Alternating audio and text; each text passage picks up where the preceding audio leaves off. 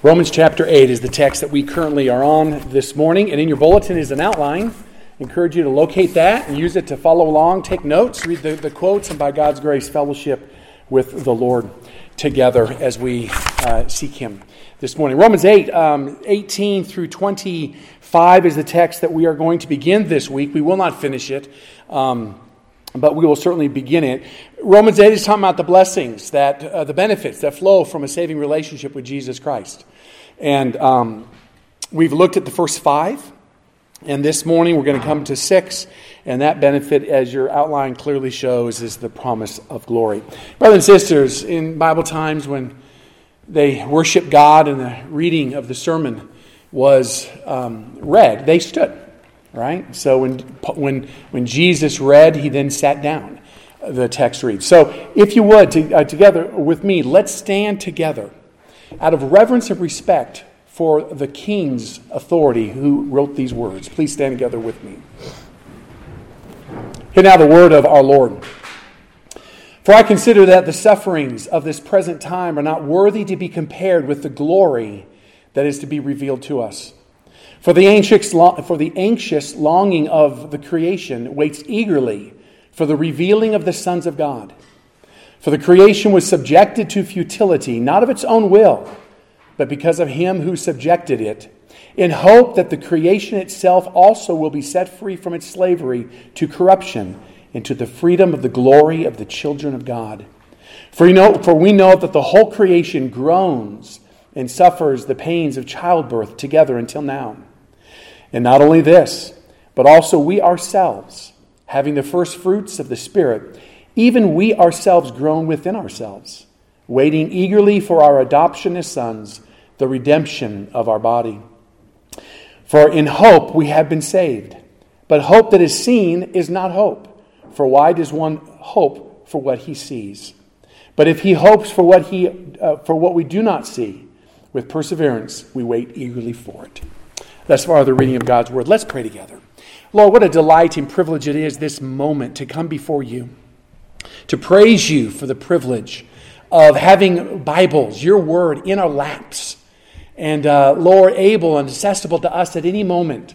God, we pray that you give us grace, that as we fellowship with you now, that our desire would be to, yes, Lord, learn this text, but also, oh God, to commune with you, to fellowship with you, to have your glory, the majesty, the weightiness of your person be greater shown to us this day. And Lord, may that just feed our faith, feed our souls, and grow us evermore in you. Bless this time. Give me grace to preach with fidelity, and grant us grace to preach with unction and to listen with unction and power. We pray this in Christ's name. Amen. Please be seated. In 586 BC, most of you know this, the temple, the Solomonic temple that was built in 957 BC, or finished being built, roughly 957 BC, that temple was destroyed. What a shock. It had such a glorious beginning. We read about its beginning in 2 Chronicles 7, where we read that when Solomon had finished praying, fire came down from heaven. This is the dedication, and consumed burnt offering and the sacrifices. And the glory of the Lord filled the house. And the priests could not enter into the house of the Lord because the glory of the Lord filled the Lord's house. Brothers and sisters, when God created this or had this built and it was finished, God's Shekinah glory came down and manifested that temple so much so that the priests could not enter it. So awesome was God's presence in that temple. And yet, less than 400 years later, we read these words in 2 Kings.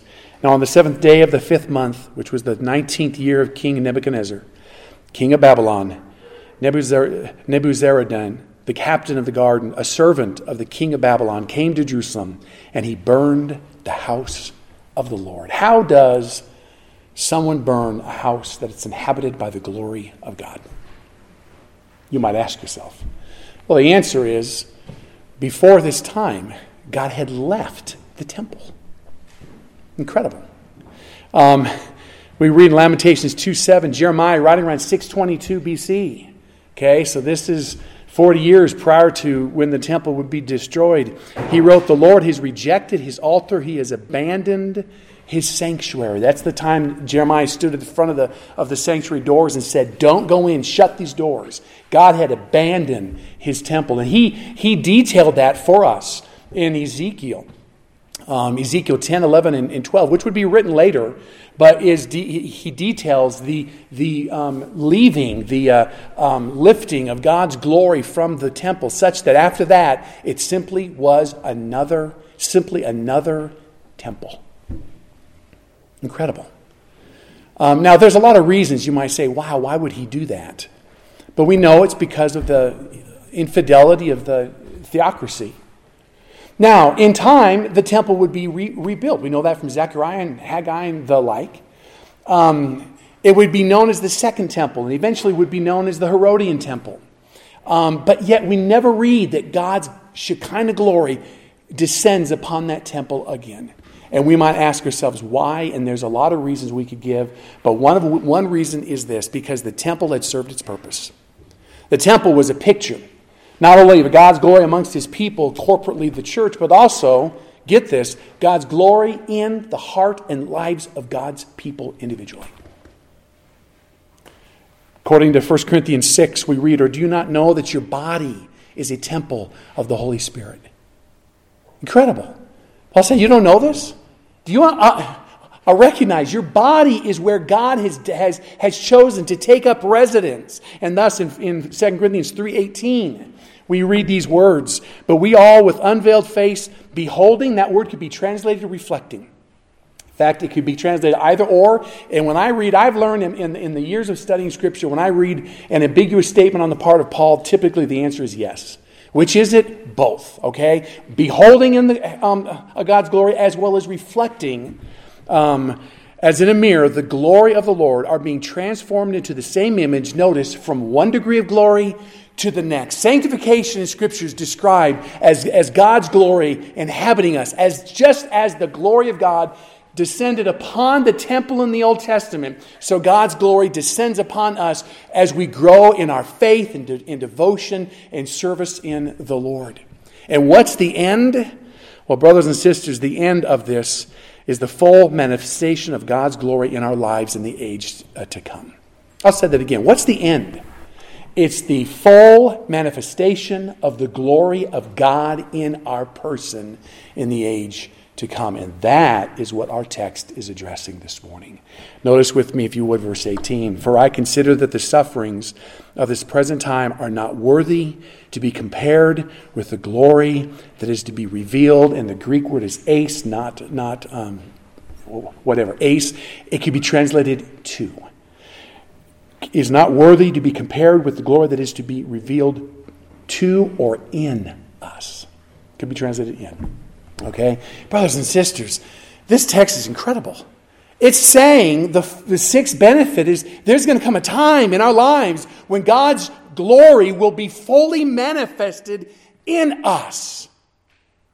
It blows the imagination, but yet, brothers and sisters, that is one of the glorious benefits that flow from the cross of Jesus Christ. You might say, I think you're taking it too far. Listen to Revelation chapter 1, verse 14. Listen to the description of who Jesus Christ is today. And his head and his hair were white like wool and snow, and his eyes were like a flame of fire, and his feet were like burnished bronze, which when it has been caused to glow in the furnace, and his voice was like the sound of many waters. Well, why that is significant is because Paul, in other places, but here as well, in Philippians 3:20-21, wrote these words, for our citizenship is in heaven, from which we eagerly await a Savior, the Lord Jesus Christ, who will transform the body of our humble estate into conformity with the body of his glory. What does Jesus Christ look like? I just read it. Someday, brothers and sisters, in glory, our bodies will manifest, will reflect the glory of God. That's the point that Paul is getting at here. He's saying, man, the sixth benefit, and as you know, this is culminating. So the first one leads to the second, which leads to the third, which leads to the fourth. And now we're at this glorious point. Now that we've been declared sons and daughters of God, fifth benefit, notice, Paul says, we have a phenomenal future awaiting every one of us. Someday we will enjoy the glory of God in our person. It's crazy. It's incredible. And what Paul does here in 18 through 25 is he breaks down with specificity as to what would be the implications of that. If indeed that's going to happen, what by way of practicality and specifics does that mean for you and me? And so we're going to begin this morning looking at the content of our future glory. And hopefully we can get through this and then go on. But notice with me first the content of our future glory. The first element that Paul focuses on is the revealing of the sons of God. Notice with me verse 19. For the anxious longing of the creation waits eagerly for the revealing of the sons of God. What's this mean? The word for reveal is translated as uncover or unveil. It references, quote, a revealing of something for what it truly is. So the word means to reveal something for what it really is. And Paul says that there's going to come a time when who we really are, our status as God's sons and daughters, will be manifested as it really is. Brothers and sisters, you got to understand that in our world today, our world looks at us, and what do they see? They see religious people. They see religious people and they lump us in the same category as Islam, as Muslims, as followers of Buddha, as people in cults, name it. We're just religious people and we all get lumped there. In fact, in the military today, when I was in seminary, I was looking at chaplaincy, but then it came out that they were going to allow chaplains who worship Satan. Those were chaplains. So those now are a religious group of people who are protected by their religious right to worship Satan. And then atheism came in, and now you got chaplains who are atheists. And you realize, brothers and sisters, that's how the world views us. We're just one of many. And what we believe in is not real. Right? Most today are use a big word, Kierkegaard. Kierkegaard believed that the focus of Christianity, the focus of religion, is believing in belief. It's just, as long as you got faith, that's all that you need. Doesn't matter what you believe in. You can believe in that doorknob's God, but it doesn't matter. That's how the world sees us. And you know what's really sad? We might not view it that way, but that's how we see us. What difference is there between us and the Muslim? They claim to have hope. What difference is there between us and name all the different groups? And we can say, well, we've got Christ. Amen. Praise God that you know to say that. But I wonder if practically, you've heard it said that the place where the greatest gathering of atheists exists on the earth is every Sunday morning. Oh yeah, we profess those things. But do you really believe that because of Jesus Christ, you are special? That you live in this world as someone who has a glorious future in front of them because you are special to God? I don't think that we believe that. We don't. And so Paul comes here and says, brothers and sisters, you got to realize that your future in Christ is amazing. We've got this glorious future. Listen to Colossians 3:3-4. You have died and your life is hidden with Christ in God. The world doesn't see it. When Christ, who is our life, is revealed, then you also will be revealed with him in glory. That's our future. The world doesn't see it. And because we live in a world, it's so easy to have the world's thoughts and minds become our thoughts and minds, become of the world. 1 John 3:1, see how great the love of the Father has bestowed upon us that we should be called children of God, and such we are. For this reason, the world does not know us. The world doesn't understand that you and I are children of the living God, do you? Do you walk around as that as your identity? Or is your failure your identity? Or is your theological prowess your identity? Hey, what makes you special in God's kingdom? I know theology. Or, I'm not special. I'm a horrible, wretched sinner. I struggle with just menial service. Brothers and sisters, your identity from last week is you are a son or a daughter of the living God. And you and I, therefore, Paul comes and says, now, brothers and sisters, live like that. Bank on that. Live in a world where you realize that the day is going to come when the world is going to behold your true identity. Incredible. On the last day, we shall be glorified with God, which according to verse 19 means that everyone who has ever lived on this earth someday will witness an unveiling in which God's love for us and the blessings he has planned for us will become a matter of public knowledge. When I was studying this past week, what came to my mind, I don't know why, was the coronation of Queen Elizabeth II. Was in 1953.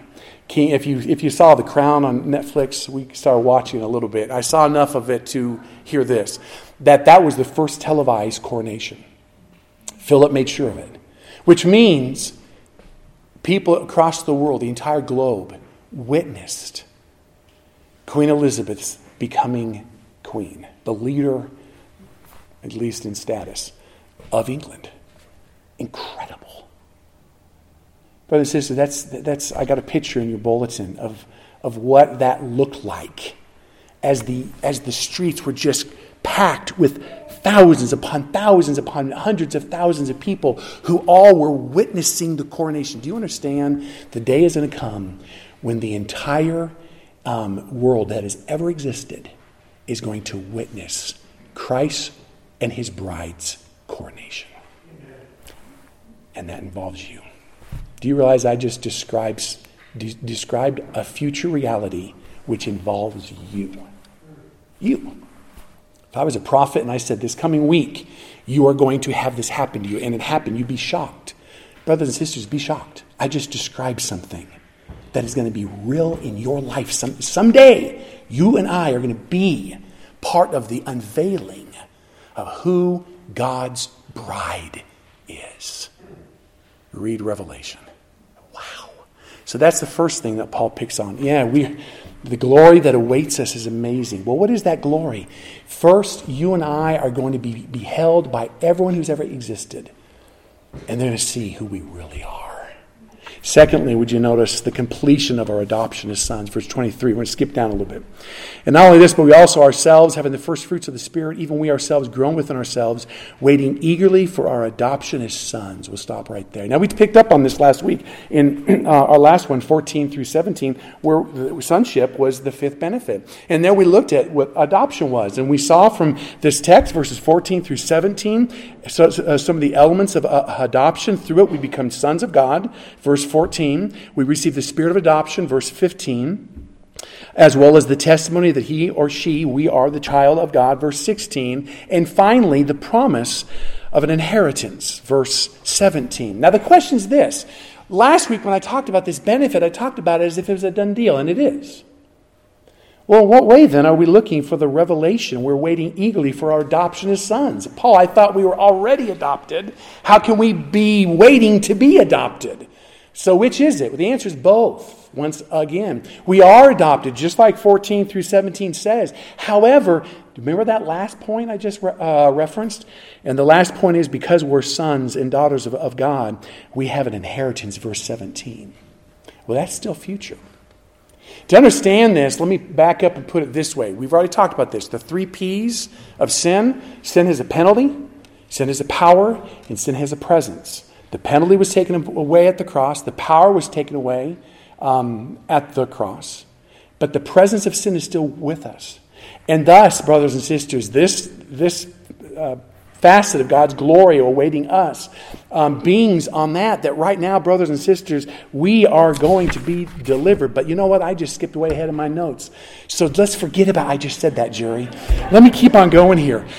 So we are going to be redeemed. What does it mean? That means that we get our future inheritance, okay? So that was a commercial earlier, okay? That being said, let me read to you a couple verses. What does that mean? What is that future inheritance? Ephesians 1. You were sealed in Christ with the Holy Spirit of promise, who was given as a pledge, a down payment of our inheritance with a view to the redemption of God's own possession to the praise of his glory.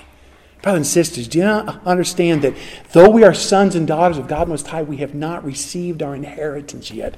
Notice Romans 8:17. If children, heirs, also heirs of God, and fellow heirs with Christ. That goes exactly what we saw in verse 17. If children, heirs, also heirs, I just said Galatians 4. Therefore, you are no longer a slave, but a son, and if a son, then an heir through God. So, brothers and sisters, in Scripture, it's very clear that when we were saved, we became sons of God, and we became co-heirs with Christ over what God's going to give Jesus Christ. Now, what does God give Jesus Christ? Well, God gave Jesus Christ the world. That's the book of Revelation, right? Apocalypto, the whole form of that. We talked about this last week. It's in 7 seals, which is the form of a will. And so Jesus Christ has willed to him by the Father creation, this world. Well, we're co-heirs of that. Christ someday will sit on the throne and judge. Well, guess what? In Scripture, we're going to co-judge with God. We're going to give the amen. Jesus Christ is going to co-reign, or he's going to reign over this world. We, by virtue of our status in Christ, will co-reign with him. Go back to Genesis 1. The end will be as the beginning. All of these things, brothers and sisters, land, position, power, is all part of the inheritance that awaits us in Christ. And so what is being spoken about, verse 18, when Paul references the glory that is to be revealed, according to 23b, is the fullness of the benefits of sonship. We have not got them yet. So we are, as it were, and Rutherford uses this language, we are as the child of God in the crib, crying for milk, little knowing that a kingdom lays before us.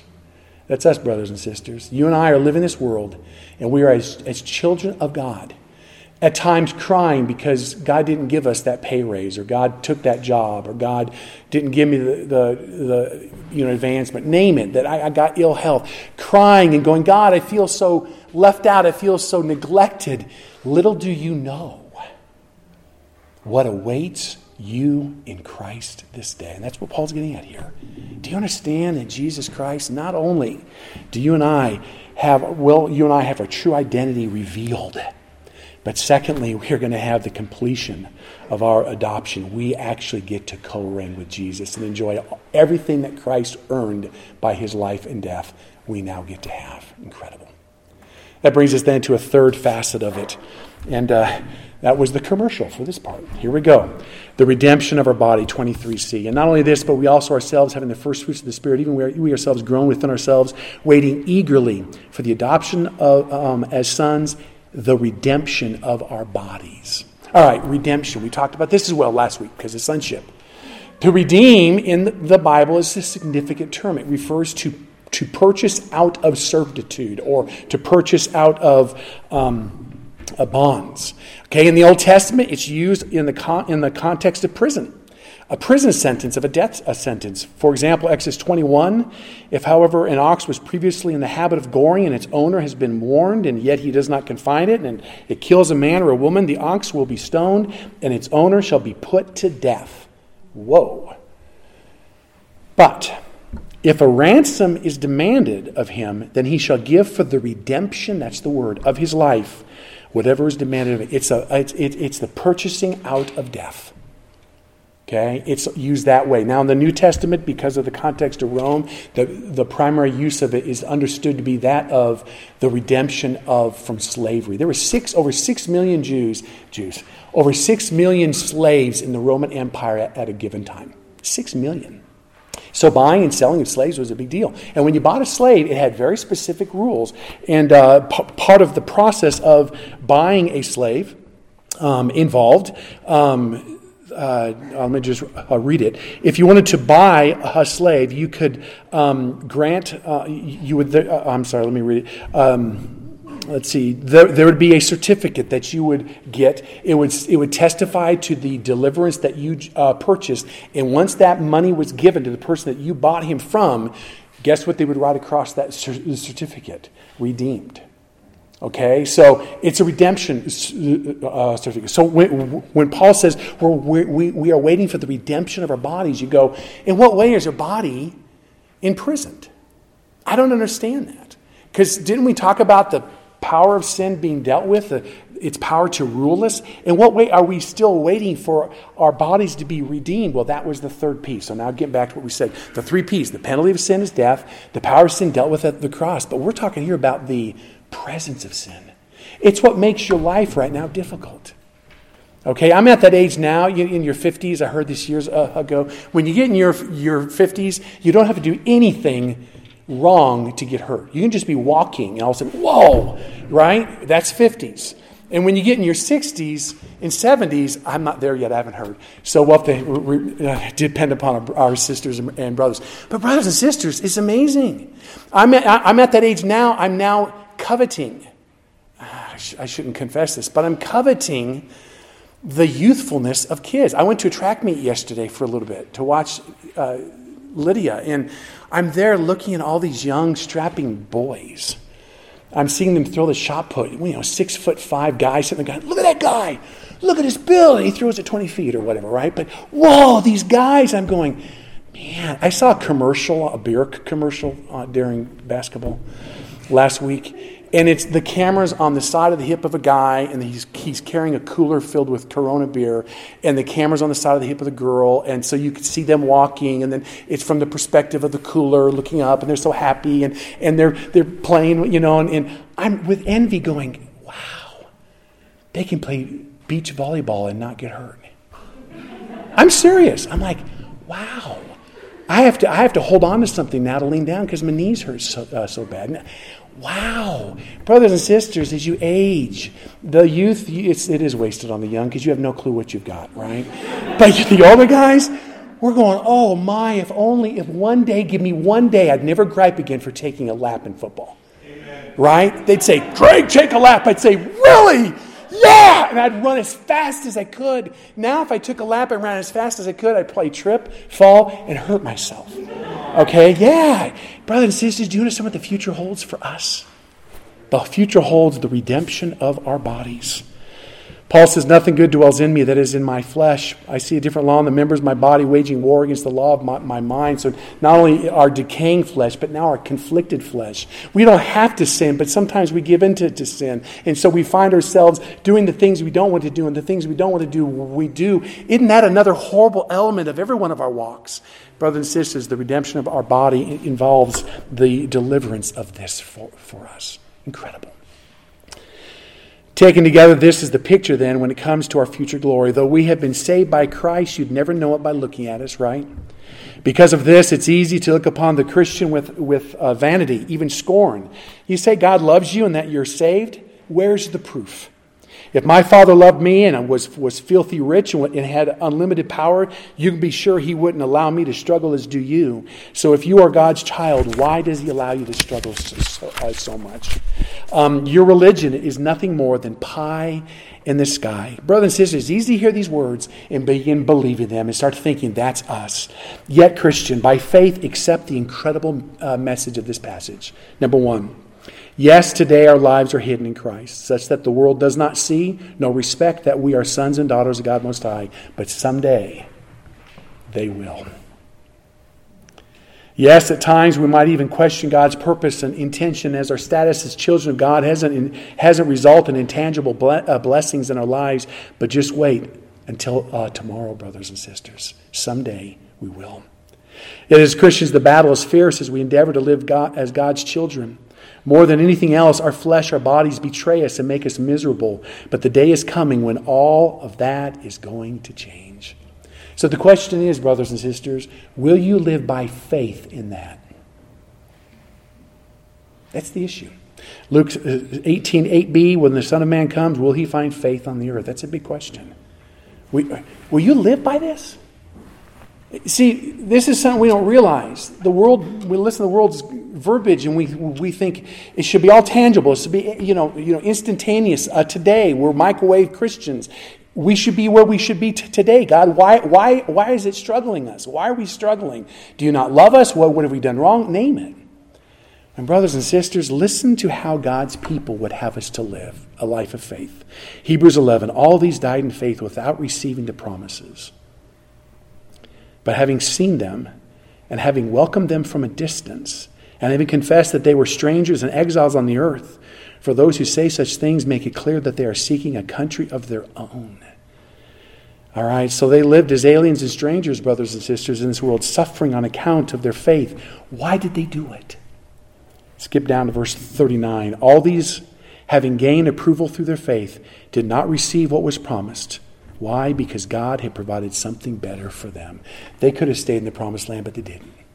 They could have claimed this temporal blessing as God's fullness for them, but they refused. Brothers and sisters, do you honestly think in eternity future you're going to care about the pay raise you didn't get? Do you honestly think, we'll use death as that barometer. I'm suggesting the eternal state. But even death, on your deathbed, how many people wish they had spent more days at the office? How many people wish that, I wish that I had, think of the different things that you might think of verses. I am so grateful that I know Jesus Christ. I'm so grateful that God has walked with me throughout my entire life. And yes, there's been dark times, but God has never let me go. Brothers and sisters, in glory, will we look back upon this earth and just with shock at the silly things that you and I spent our lives to save. Right? Amazing. So the call is for us to be men and women of faith. Now, to feed this faith, Paul he transitions to the centrality of our glory. And looking at the time, this is going to be about a 15 minutes, so that'll be way over. I'm going to let this go.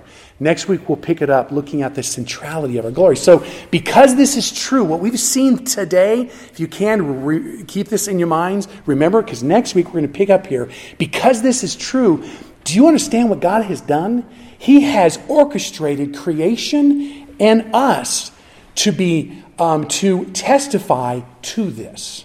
And we're going to return next time and we'll talk about what that means. For now, let's go to the Lord in prayer and pray that God gives us the grace to be men and women of faith who would walk by faith and not by sight. Let's pray. Father God, we're so grateful for your word and the privilege that you've given us, O Lord, to look at it this morning, to fellowship around it, and Lord, to be told by you the best is yet to come. Makes me think of the woman who had herself buried in her coffin with a spoon. Lord, we know that story. Why? Because they always said, save your spoon for dessert. God, we pray, oh God, you give us the grace to live in this world with that spoon in our hands, with an orientation towards what you have and are going to do for us. Lord, this is the sixth benefit. That is our birthright. That we can live in this world, not living according to the world, not living as what the world sees. But Lord, give us the grace by faith to behold the world as it someday will be. Our relationship with you as it someday is, or as it is today and someday will be. And that, Lord, therefore, we would walk around as more than conquerors through Jesus Christ, not beaten down, not distracted by the silly things of this life, the burdens of this life, but that we would be a people who would live as more than conquerors because of the glorious benefits that are ours in you. We pray this, O Lord, in Jesus' name. Amen.